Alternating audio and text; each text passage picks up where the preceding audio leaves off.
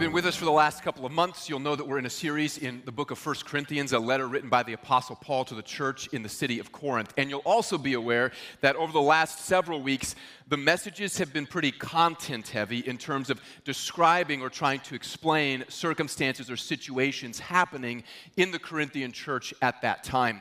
And as I've reflected on that, I've wondered, man, is it too much content? Is it too difficult? Is it boring? And maybe not is it boring, is it not edifying people and building them up? But I was reminded the reason that I preach and that we preach as a team the way that we do on Sundays and on Wednesdays, as I was watching a sermon clip this week from a man who was talking about Pentecost. And he said this. He said that if you thought that Pentecost was just about the filling of the believers with the baptism of the Holy Spirit, you missed something. And he said, actually, it was the room that was filled first. And that what God wants to do is anoint places. And then he went from there to make the application that what they needed to do was build a bigger building so that they could have more of God's anointing in that building and not in the people, which is completely wrong.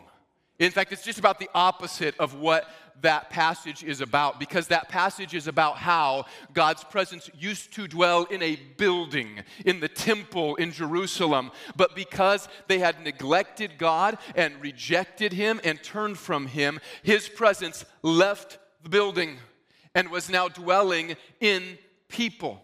And so buildings are not the housing of God's presence. They can be tools for people like us to meet in, and we're grateful for that.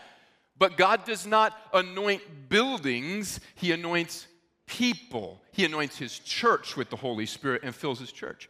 And I was reminded why it's so important then for us to understand the context of the Scripture and why it says what it says. Why were these issues being addressed, and why does it teach us what we teach? And so as we continue through 1 Corinthians, there are moments where it's content heavy and background issues have to be explained. But the reason we teach and then preach from that is so that we keep ourselves anchored to what God says and not our own dreams and fascinations. We want to know what God wants us to do and not what I want to do with a little spiritual language placed on it. Amen? And so today we're in 1 Corinthians chapter 11. We're in the second half of that chapter, verses 17 to 34. How many of you have ever received the advice? Maybe you got this advice from your mom at some point, and she said to you, think before you speak. Anybody ever had that advice from your mom? Or maybe your mom generalized it a little bit, and she said something like, always think before you act. Have you received that advice? Always think before you act. How many of you still have trouble following that old advice, that old saying? It's a little bit like the old saying, an ounce of prevention is worth a pound of cure. And speaking of ounces and pounds, how many of you ever tried to apply this advice to your diet? Think before you eat. I always think before I eat, wow, that looks really good. I think I'll have one or two of those, right? I always think before I eat. I'm talking about thinking before you eat today because we're in the second half of 1 Corinthians chapter 11, and this is a passage that deals with a meal that the church was eating together, the Lord's Supper. And they actually ate it in the context of an entire meal. So they took communion like we would think of it, but in the context of eating a whole meal together. And at the heart of what Paul tells them about the Lord's Supper, we find this one command. He says in 1 Corinthians chapter 11, verse 28, let a person examine himself or think, then and so eat of the bread and drink the cup. That sounds like really solid advice, really sound advice. If you're going to participate in something as significant and meaningful as the Lord's Supper, remembering through the bread and the cup that Jesus gave His body and that He gave His blood for you, self-examination would seem appropriate. But why exactly, or for what, are you examining yourself? What are you supposed to be thinking about? Are you just looking for sin generally? Are you just trying to recount if you've done anything wrong in the past week? And if you have, what are you supposed to do about it in the context of communion?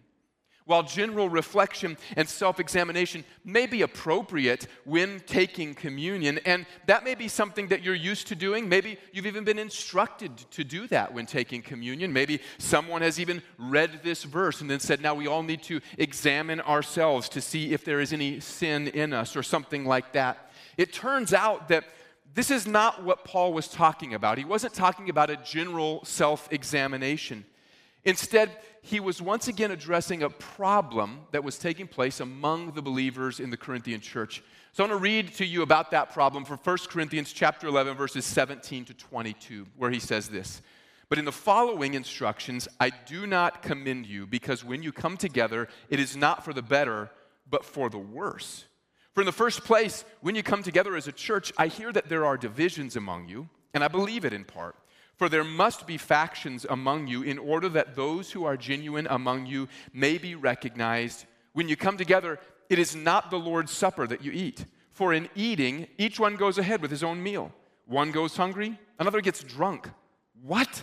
Do you not have houses to eat and drink in? Or do you despise the church of God and humiliate those who have nothing? What shall I say to you? Shall I commend you in this? No, I will not. So there was a division that was taking place between the haves and the have-nots in the community of the church of Corinth, between the rich and the poor, between the upper and the lower classes. Because there weren't yet dedicated church buildings like the one that we're sitting in right now, they would have met in people's homes.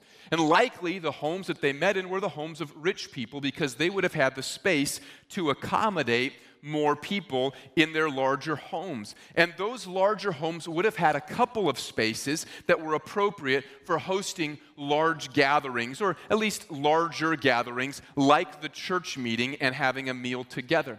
They may have met in a Roman-style villa, which was pretty common for the wealthy at this period in Corinth. In fact, I've got a picture of what a Roman villa might have looked like, how it would have been arranged. And the traditional place for eating took place in a little spot. You can kind of see it there on the edge, and it's the funny name, triclinium, and I'll talk about that in just a moment. But you see there how this might have been laid out, where there was an atrium, a larger outdoor space, a garden, and then there were several other rooms along the outside of this larger house. The triclinium, though, it was a room with couches or cushions around three sides of a table so that guests could recline and they could all reach the center. And so you see a picture of that here. In fact, this is likely the kind of setup that took place when Jesus ate the Last Supper with his disciples, with the apostles. They would have been in a room probably like this. They would have housed 10 to 12 people, and they would have been around a table, and they would have fellowshipped around a common meal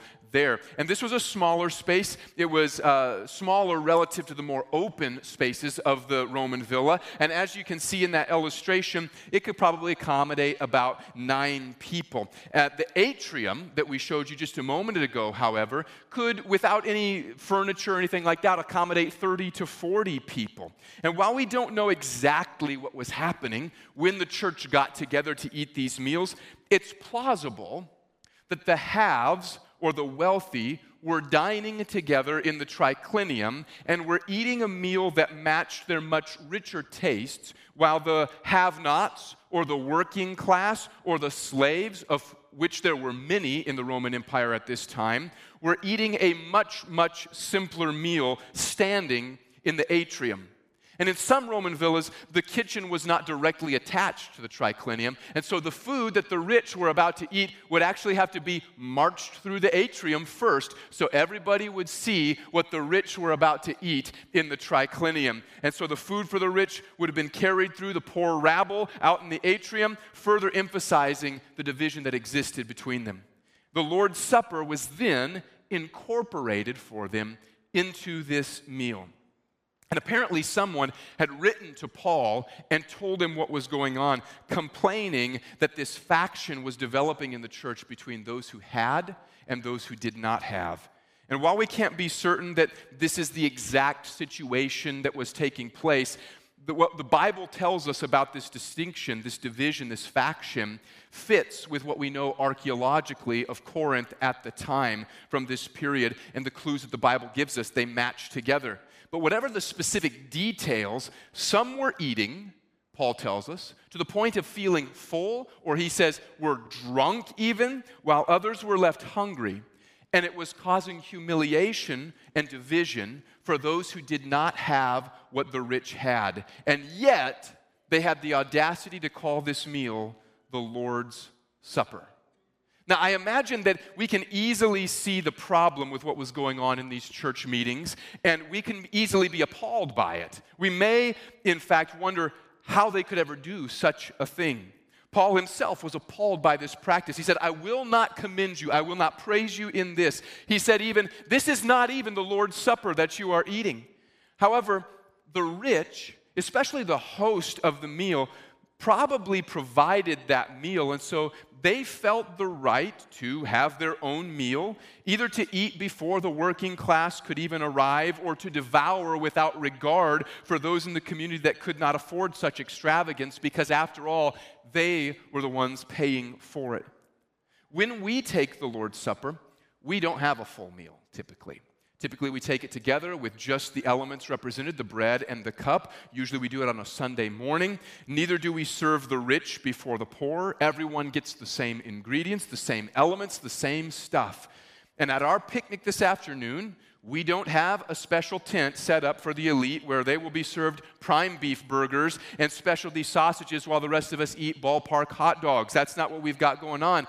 But Paul's instructions to correct the sin and the division of this circumstance, and his command for people to examine themselves before taking the Lord's Supper, they still provide conviction and they still provide instruction for the church. And what they teach us is this: you should examine yourself in light of the body. You should examine yourself in light of the body. Here's why.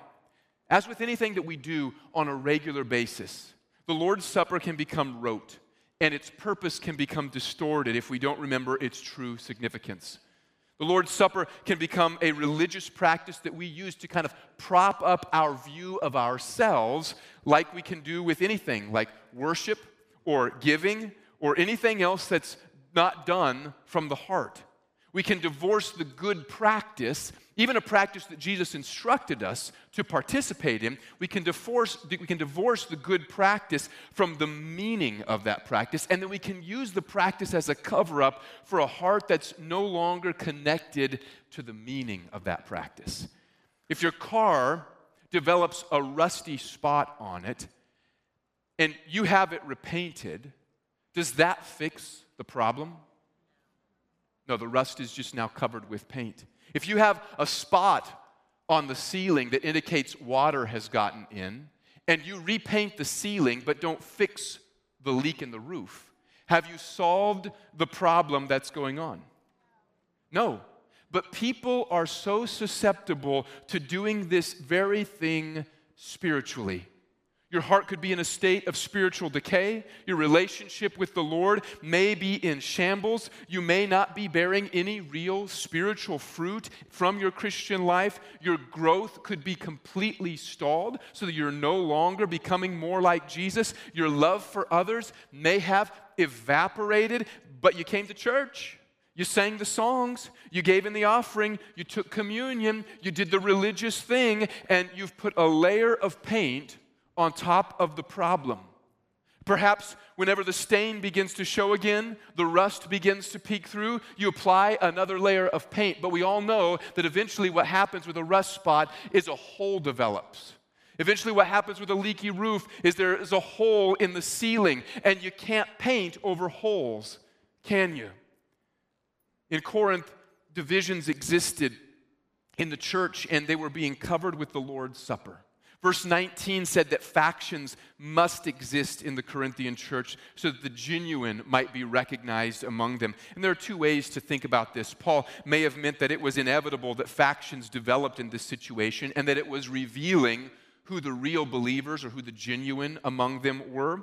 The other possibility is that Paul was ironically parroting what the rich were saying. They were poo-pooing the complaints by suggesting that the differences between classes of people were so stark that factions were inevitably going to exist, and they were just unfortunate inevitabilities in the church, but they were still the church. And so they were still taking the the Lord's Supper. But Paul calls their bluff. Whatever they were doing, he says, it was not the Lord's Supper. How could something that celebrates the body of Christ bring division to the body of Christ? Their manner of worship did not match the one they claimed to be worshiping through the Lord's Supper, and the Lord's Supper had become a pretense for their own pride.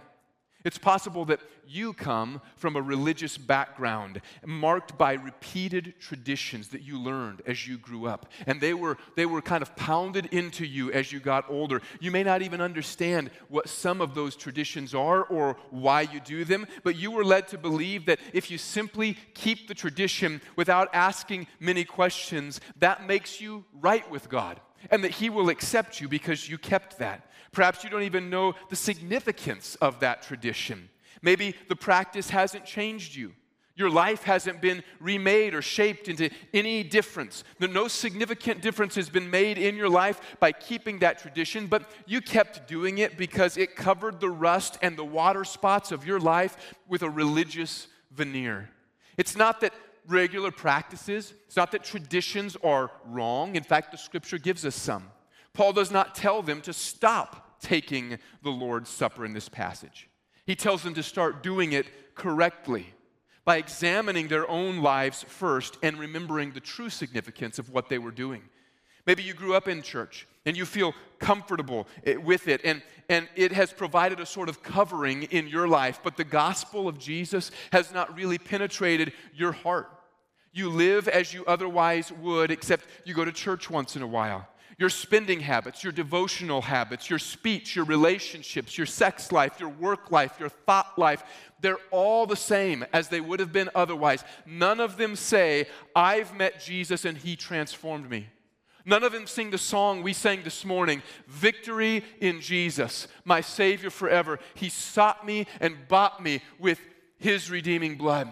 He loved me before I even knew Him, and He plunged me to victory beneath the cleansing flood. Your life doesn't say that. Your life says, I've got a veneer of religiosity pasted, slapped on the outside of my life, but nothing is transformed. Nothing has changed. After a genuine start in your life of real faith, perhaps you use a few Bible verses as a cover for a life that in many regards doesn't honor Jesus to whom those verses point. And you use a worship service in place of change. You have that farmhouse chic sign in the entrance of your home that says, as for me and my house, we will serve the Lord. But your house isn't serving the Lord. And you aren't serving the Lord in any distinguishable way. You quote, or you rather misquote, Philippians 4:13. I can do all things through Christ who gives me strength, as if it is a self-help mantra to help you do what you want to do, rather than to enable you to do what Christ wants you to do. Our human hearts are so susceptible to this kind of hypocrisy. God spoke to His people Israel through the prophet Amos, and He said this, I despise your feasts.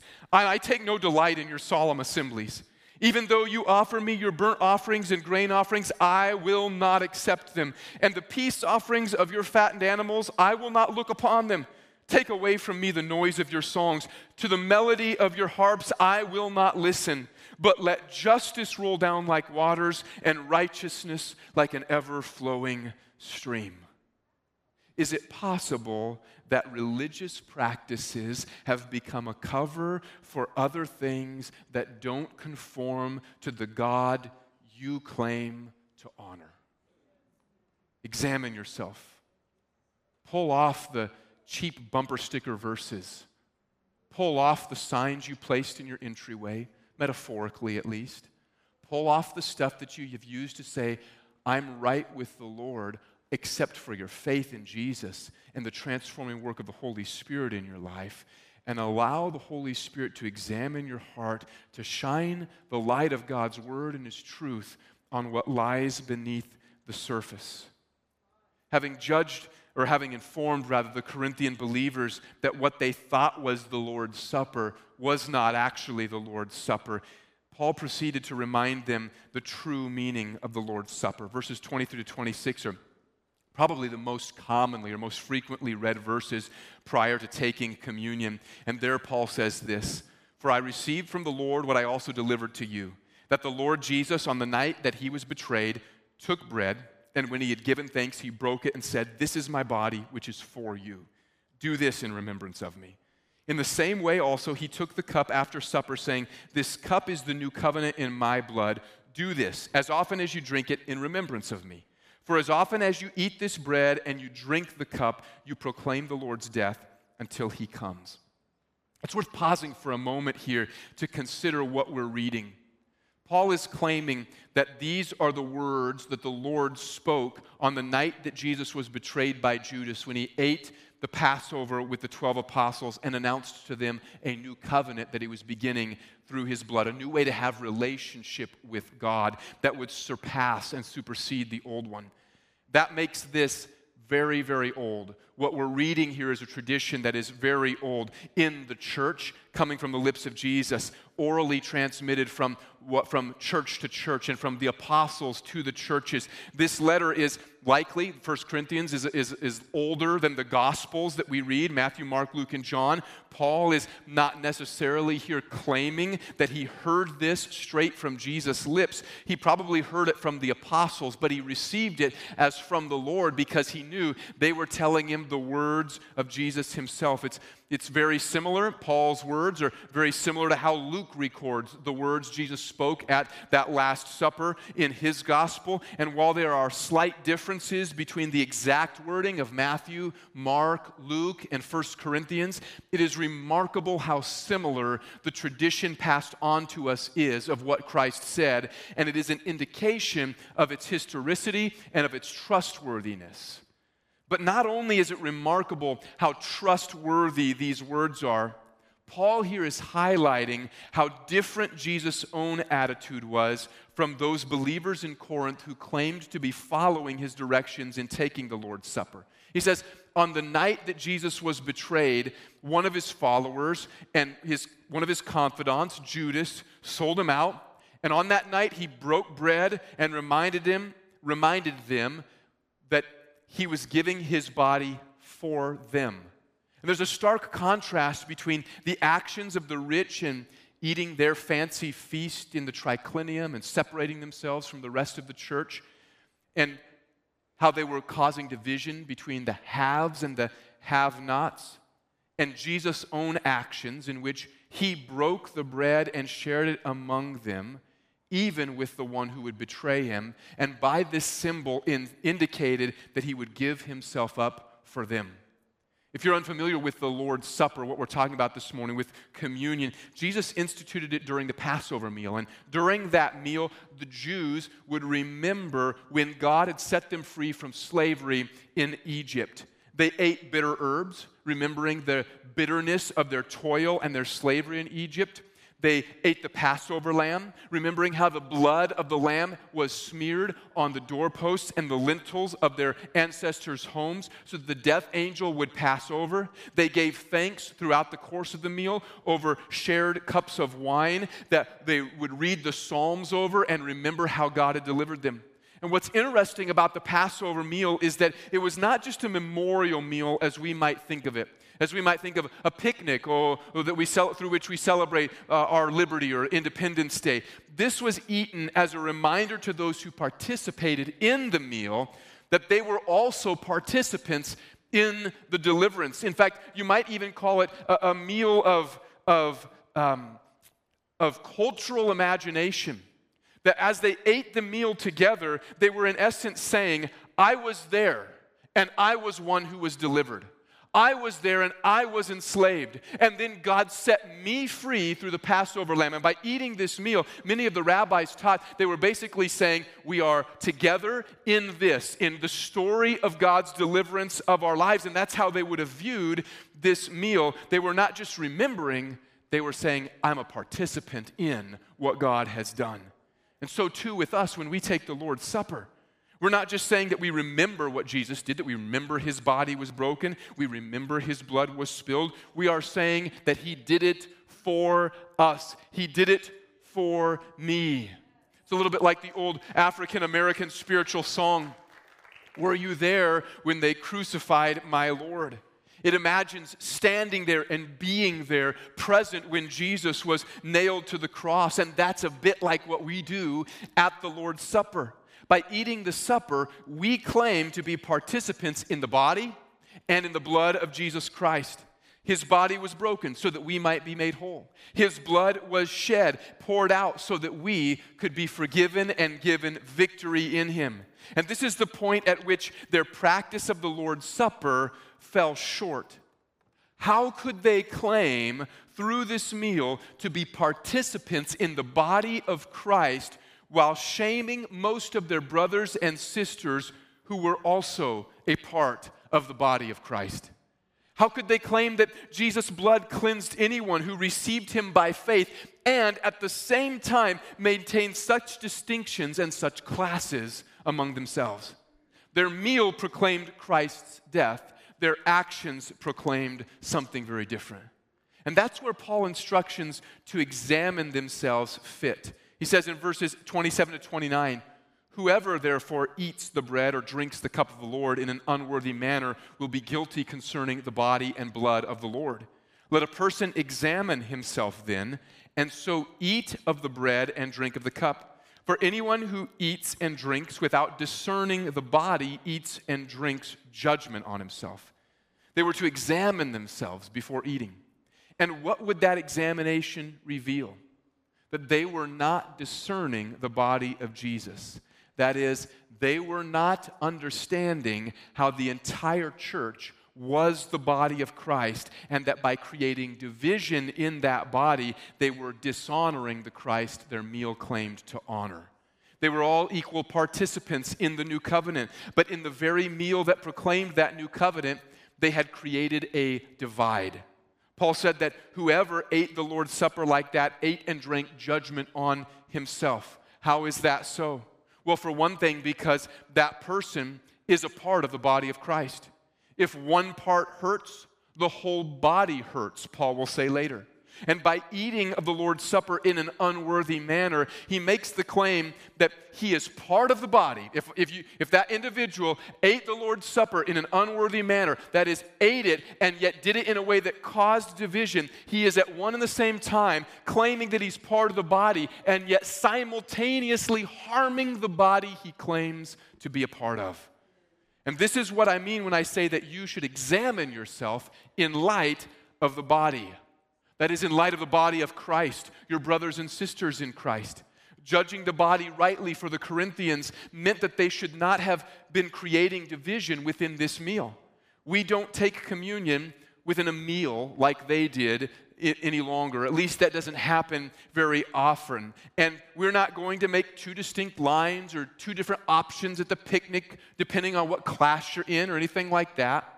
But we can still consider whether our lives take seriously that we are one body in Christ.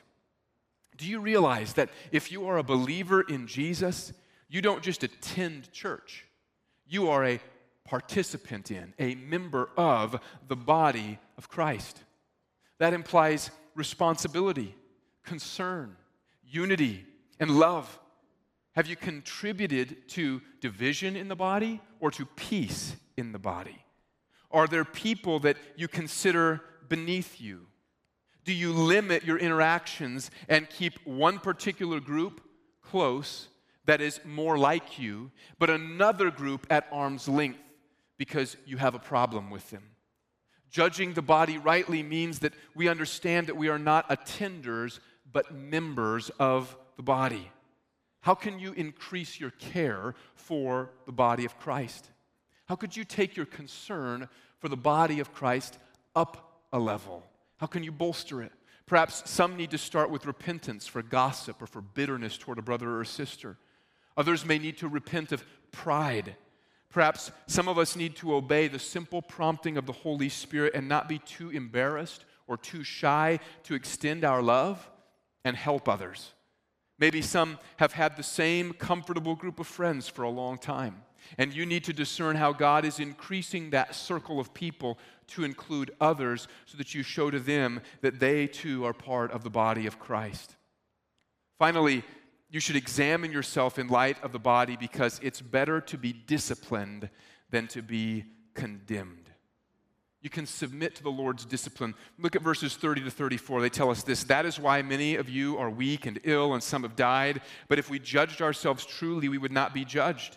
But when we are judged by the Lord, we are disciplined so that we may not be condemned along with the world.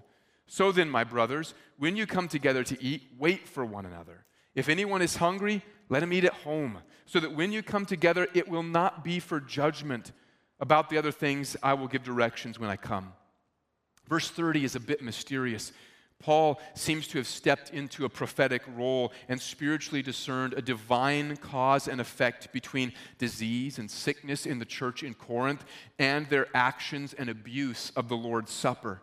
And this doesn't mean that any sickness in the church or in the body of Christ is God's judgment. Paul specifically discerned that this was the case. But what it does mean is that immediate judgment may follow not discerning the body of Christ, and certainly judgment will occur at some point. And that judgment will either come from us learning to rightly discern the body of Christ and examine ourselves, or that judgment will come from God. And when it comes from God while we're still alive on earth, that judgment is not condemnation, it is God's grace. He disciplines us so that we might repent and that we might change, so that we will not be judged guilty or condemned in the end. And that discipline could come to us by way of God's word, could come by way of the conviction of the Holy Spirit. It could come through the rebuke of a godly friend or an elder or a pastor. And we see from these verses that discipline can even come through things like sickness or the circumstances in our lives that God reveals He's disciplining us through those things, though we have to be careful and carefully and prophetically discern those moments. But the point is this: God desires that our relationships with one another in the body of Christ would actually reflect His Son Jesus, and He wants our growth. So His judgment shouldn't be taken lightly, but neither should it be taken as a sign that He is against us. What it does indicate is that He is for us and wants us to grow in His love. When you watch a sports movie and the team isn't doing so well, and then they cut to the next practice, what are the coaches usually doing? Are they usually really happy? Are they handing out like desserts and a party, like hats and streamers? No, they're yelling, aren't they? They're shouting. And then they're giving more drills to run, aren't they? Because they want their team to grow, to do better. I remember when I was playing basketball in high school, my sophomore year, and we had this one drill I really hated, and I think everybody hated it. And when we would do poorly in practice, especially on the defensive end, or we would do poorly on defense in the game, we would have to run these shuffles. I don't remember what they were called. Maybe some of you will know. Maybe they're called different things, different places. But basically, we would have to do a squat where our thighs were parallel to the floor, hold our hands above our heads, and then we'd have to shuffle like this all the way around the perimeter of the basketball court. And then when the entire team got done, we'd have to turn around and do it the other way. And if somebody's thighs weren't quite parallel to the floor, they would be yelled at. And if they didn't fix it rather quickly, we'd all get to do it again. And we would just keep going until the coach was satisfied that we had learned our lesson about how to be ready defensively and our legs were prepared for the next game. And so, was the coach for us or against us in that situation? It was for us. Didn't feel like it about halfway through, but He was for us. He wanted us to improve. So it is with God our Father. When there are moments in our lives where we need discipline, that's for our good. God's judgment, His rebuke, and His conviction are for our good as well, so that we won't continue in sin and be judged or condemned in the end. The application for the Corinthian church was pretty straightforward. They were supposed to wait for one another, show hospitality to each other, stop the divisive actions while they were taking the Lord's Supper, not just going ahead and the rich eating their own meal and the poor having to eat their own different kind of meal, but demonstrating unity in this meal together. And I don't think we have the same symptoms of division that the Corinthian church did, But there may be other ways in which we need to submit to the Lord's discipline, especially regarding our relationship to the body of Christ. Perhaps this passage should admonish us to ask whether we treat church like a body or like a social club or an organization that we attend once in a while. The Bible does instruct us to be orderly, but we are more than an organization.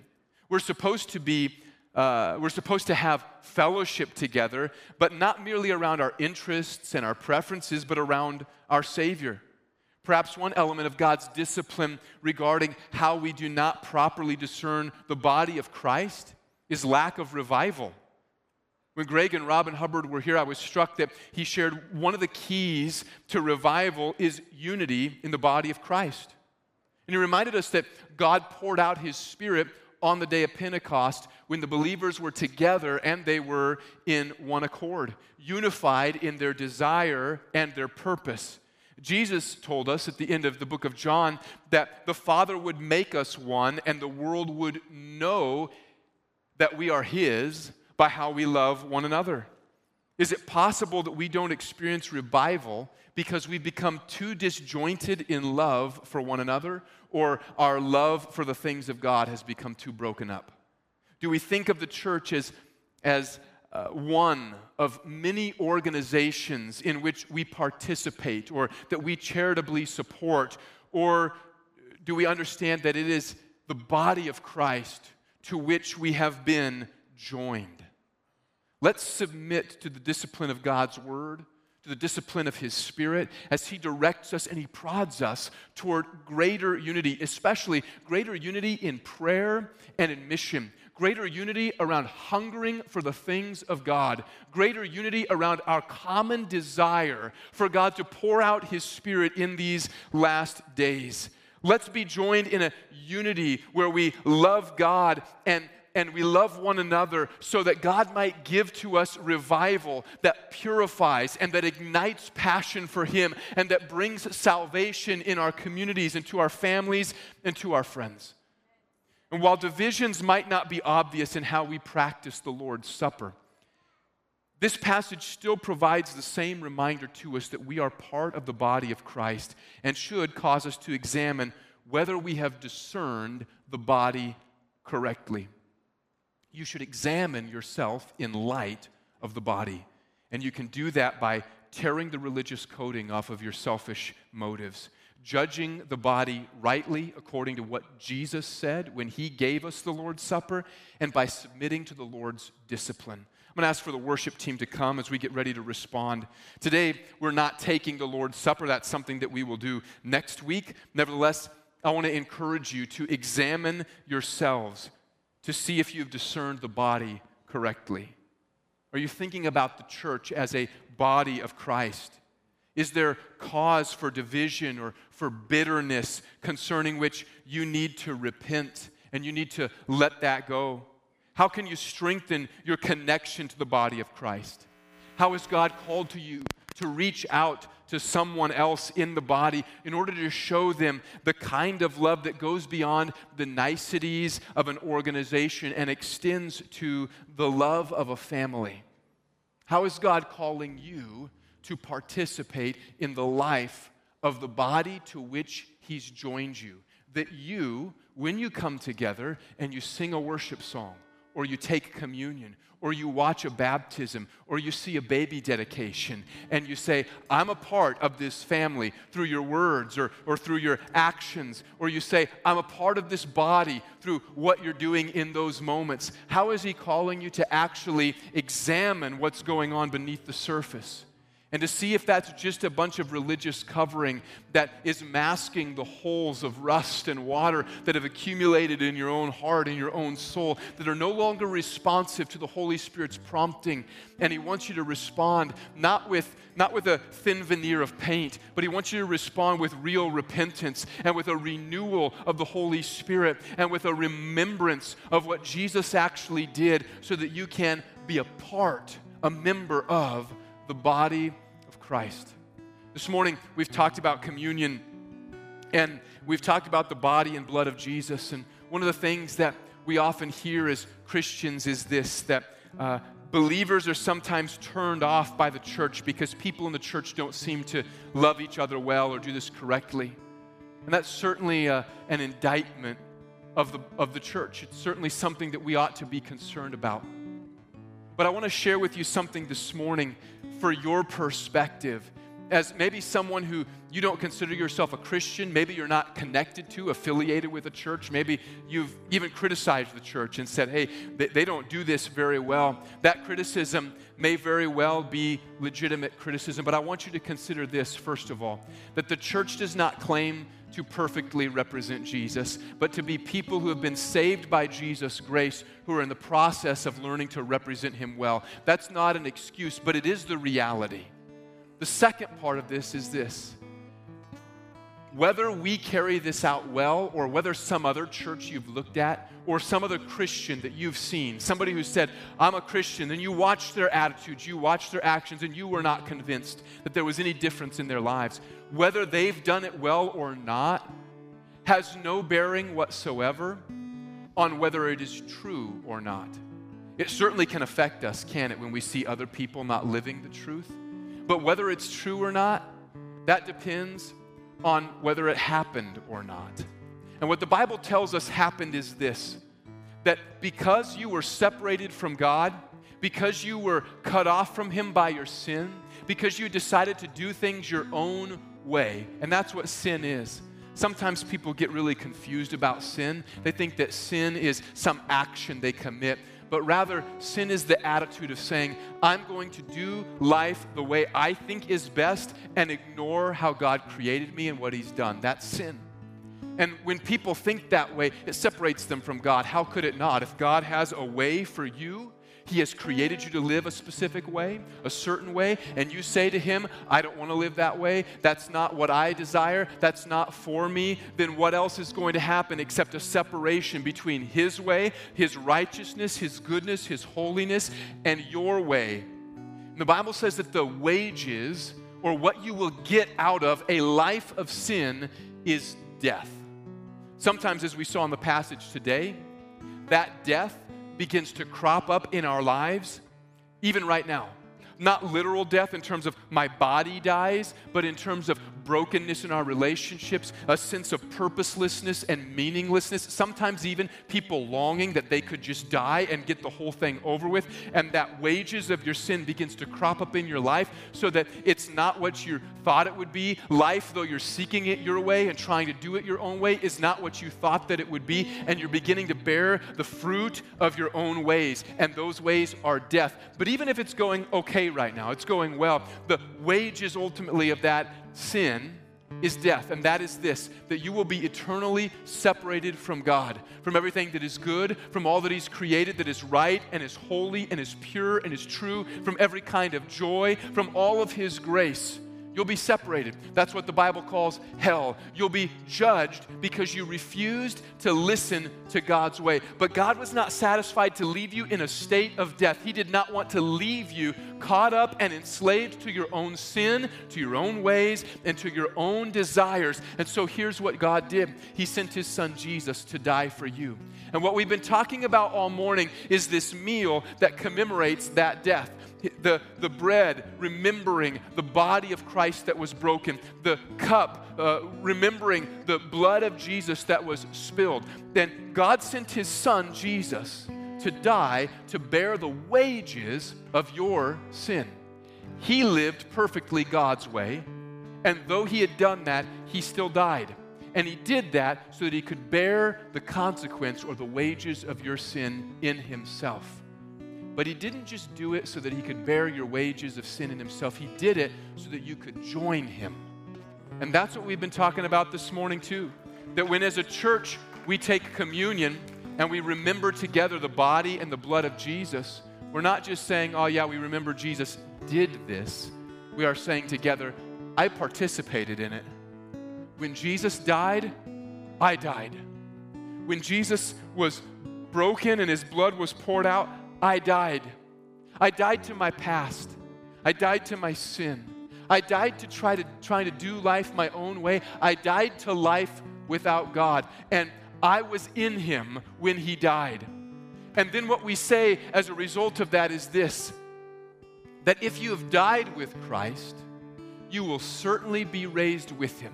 Because not only did Jesus die, but on the third day, God raised Jesus from the dead. And he did it physically, and he showed himself to his apostles. And God did this so that you would know that he, first of all, can overcome death. And he did it as well so that you would know that he can defeat death in you. That if you will die with Christ, he will give you new life. And so today, if you don't have a relationship with God through Jesus, the story, the message, the truth of salvation is this, that God loved you to the extent that he sent his son Jesus to die for you, though he had never done anything wrong, and though he was not deserving of that. He took your pain, your punishment, your shame, that you might have new life in Jesus, if you will, by faith, join him. And faith is belief. It's trusting. It's saying, when Jesus died, he died for me, and I died in him, to my old sinful self. But it's also believing that when God raised Jesus from the dead, he raised you up too, so that the Apostle Paul could write and say, it's no longer I who live, but Christ who lives in me. Or he could say, if any man or woman is in Christ, he is a new creation. Old things have passed away. Behold, new has come. Jesus died to give you victory and new life in him if you'll trust him. I'm going to ask if you close your eyes for just a moment. If you don't have a relationship with God through Jesus and you want to begin that today, maybe you've criticized a Christian, you've criticized the church or whatever, but today you sense the Lord speaking to you specifically, the gospel, the good news. You can have new life in me. Maybe you know the death of your own life and you've not found in anybody else's example that you've seen so far a good example of new life, but in hearing the message of the gospel today, something in you has begun to change and you desire to respond. You find yourself contrary to what you thought you would do when you walked into this room this morning. Instead of resisting, instead of wanting to put up a wall, you find yourself wanting to respond. That's the Holy Spirit's work in your life. He's calling you to salvation today. He's calling you to faith in Jesus. Do not ignore that right now. Listen to what he's saying and respond. He wants to make you new this morning. So if you don't have a relationship with God through Jesus and you want to begin that by faith in him, what you got to do is believe in Jesus. You confess with your mouth, he's Lord. I'm not Lord, I'm not King. You're not Lord, you're not King. He's Lord. And you believe in your heart that God raised him from the dead, you'll be saved. That is, your sin will be forgiven, you'll be given victory in Jesus, and you'll be given new life, the kind that God intended you to have, and it will be new life in Jesus. If you don't have that relationship with him today and you want to begin that, if you're here in person, I'm going to ask you to do something very simple. May feel a little bold, but I'm going to ask you to do this. And this doesn't save you. I just want to be able to pray with you. And I want you to indicate your faith in this way. If you don't have that relationship, you want to begin that this morning. You want to respond by faith to the gospel of Jesus. Would you just lift up your hand like this morning? Is there anybody like that? If you don't have that relationship with God through Jesus, you don't know the forgiveness of your sins, the freedom from your past, the joy that God is with you, that he has restored you, that he's made you right with him, and you want to know that this morning. Would you just lift up your hand? Is there anybody like that? If you're joining us online and you'd like to respond, you can just text the word HOPE to 413-300-6061. We'll respond to you and start the conversation that way. But is there anybody here, you'd like to begin that relationship with God through Jesus? You want to lay down the old ways, the ways of your sinful life, and you want to be born again in Christ today. Is there anybody like that? I'm going to wait for just another minute because I don't want you to put up a wall of resistance because you're concerned about what anybody else thinks or about a hot dog in 10 minutes, because hot dogs will always be there. But God has brought you to this moment to hear the gospel, and you don't know that you'll have another opportunity to respond. So if you don't have that relationship with Jesus and you know you need to respond this morning, would you do that? Is there anybody like that? I'm going to pray for the benefit of those who are online in case there have been responses there. I'm going to ask you to join me in praying, and if you've responded, would you just make this prayer your own prayer? These words don't save you. I don't have the formula. Jesus saves you when you put your faith in him. Let's pray. Heavenly Father, in Jesus' name, we thank you so much for what you've done.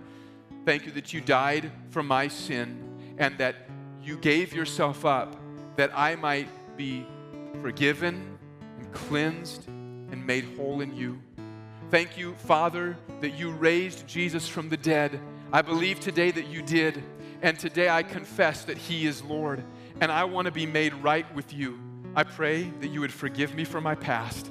I ask, Lord, that you would wash away that sin. I pray that you would not only wash it away, that you'd set me free and give me victory and new life in Jesus today. I no longer want to live the way that I have been. I want to live for Jesus, and I want to live in him. Would you give me that new life and make me a new creation today in Jesus' name? Amen. Amen. Believer, before we go, I want to ask you to respond. The command that is given in 1 Corinthians chapter 11 is this: to examine yourself, to discern if you have treated or judged the body of Christ rightly. We've talked this morning about what that meant. For the next few minutes, we've got about 5 minutes left before we're scheduled to leave. And so I want to ask if you just hold tight for a moment. And the worship team is going to sing, and as they do, I want you to practice what was preached today. Would you examine yourself? I don't mean that there should be a bunch of self-centered navel-gazing as such, but that you would allow the Holy Spirit to just work in your heart and to speak to you about what ways he may be calling you to further engage with the body of Christ. If there is a point where repentance is needed, repent, be forgiven, confess that sin, and allow Christ to cover it. And if there is something that the Holy Spirit's been speaking about to you, to be further engaged with the body, to further love the body, then commit to him this morning that with his help you're going to do that. But let's take these next few moments as the worship team sings. You can sit, you can stand if you'd like to respond that way, but let's examine our hearts as the scripture teaches and allow the Lord to shape us and to make us a more unified body so that we might represent him better and also that we might better experience his presence among us. Let's examine our hearts before the Lord this morning.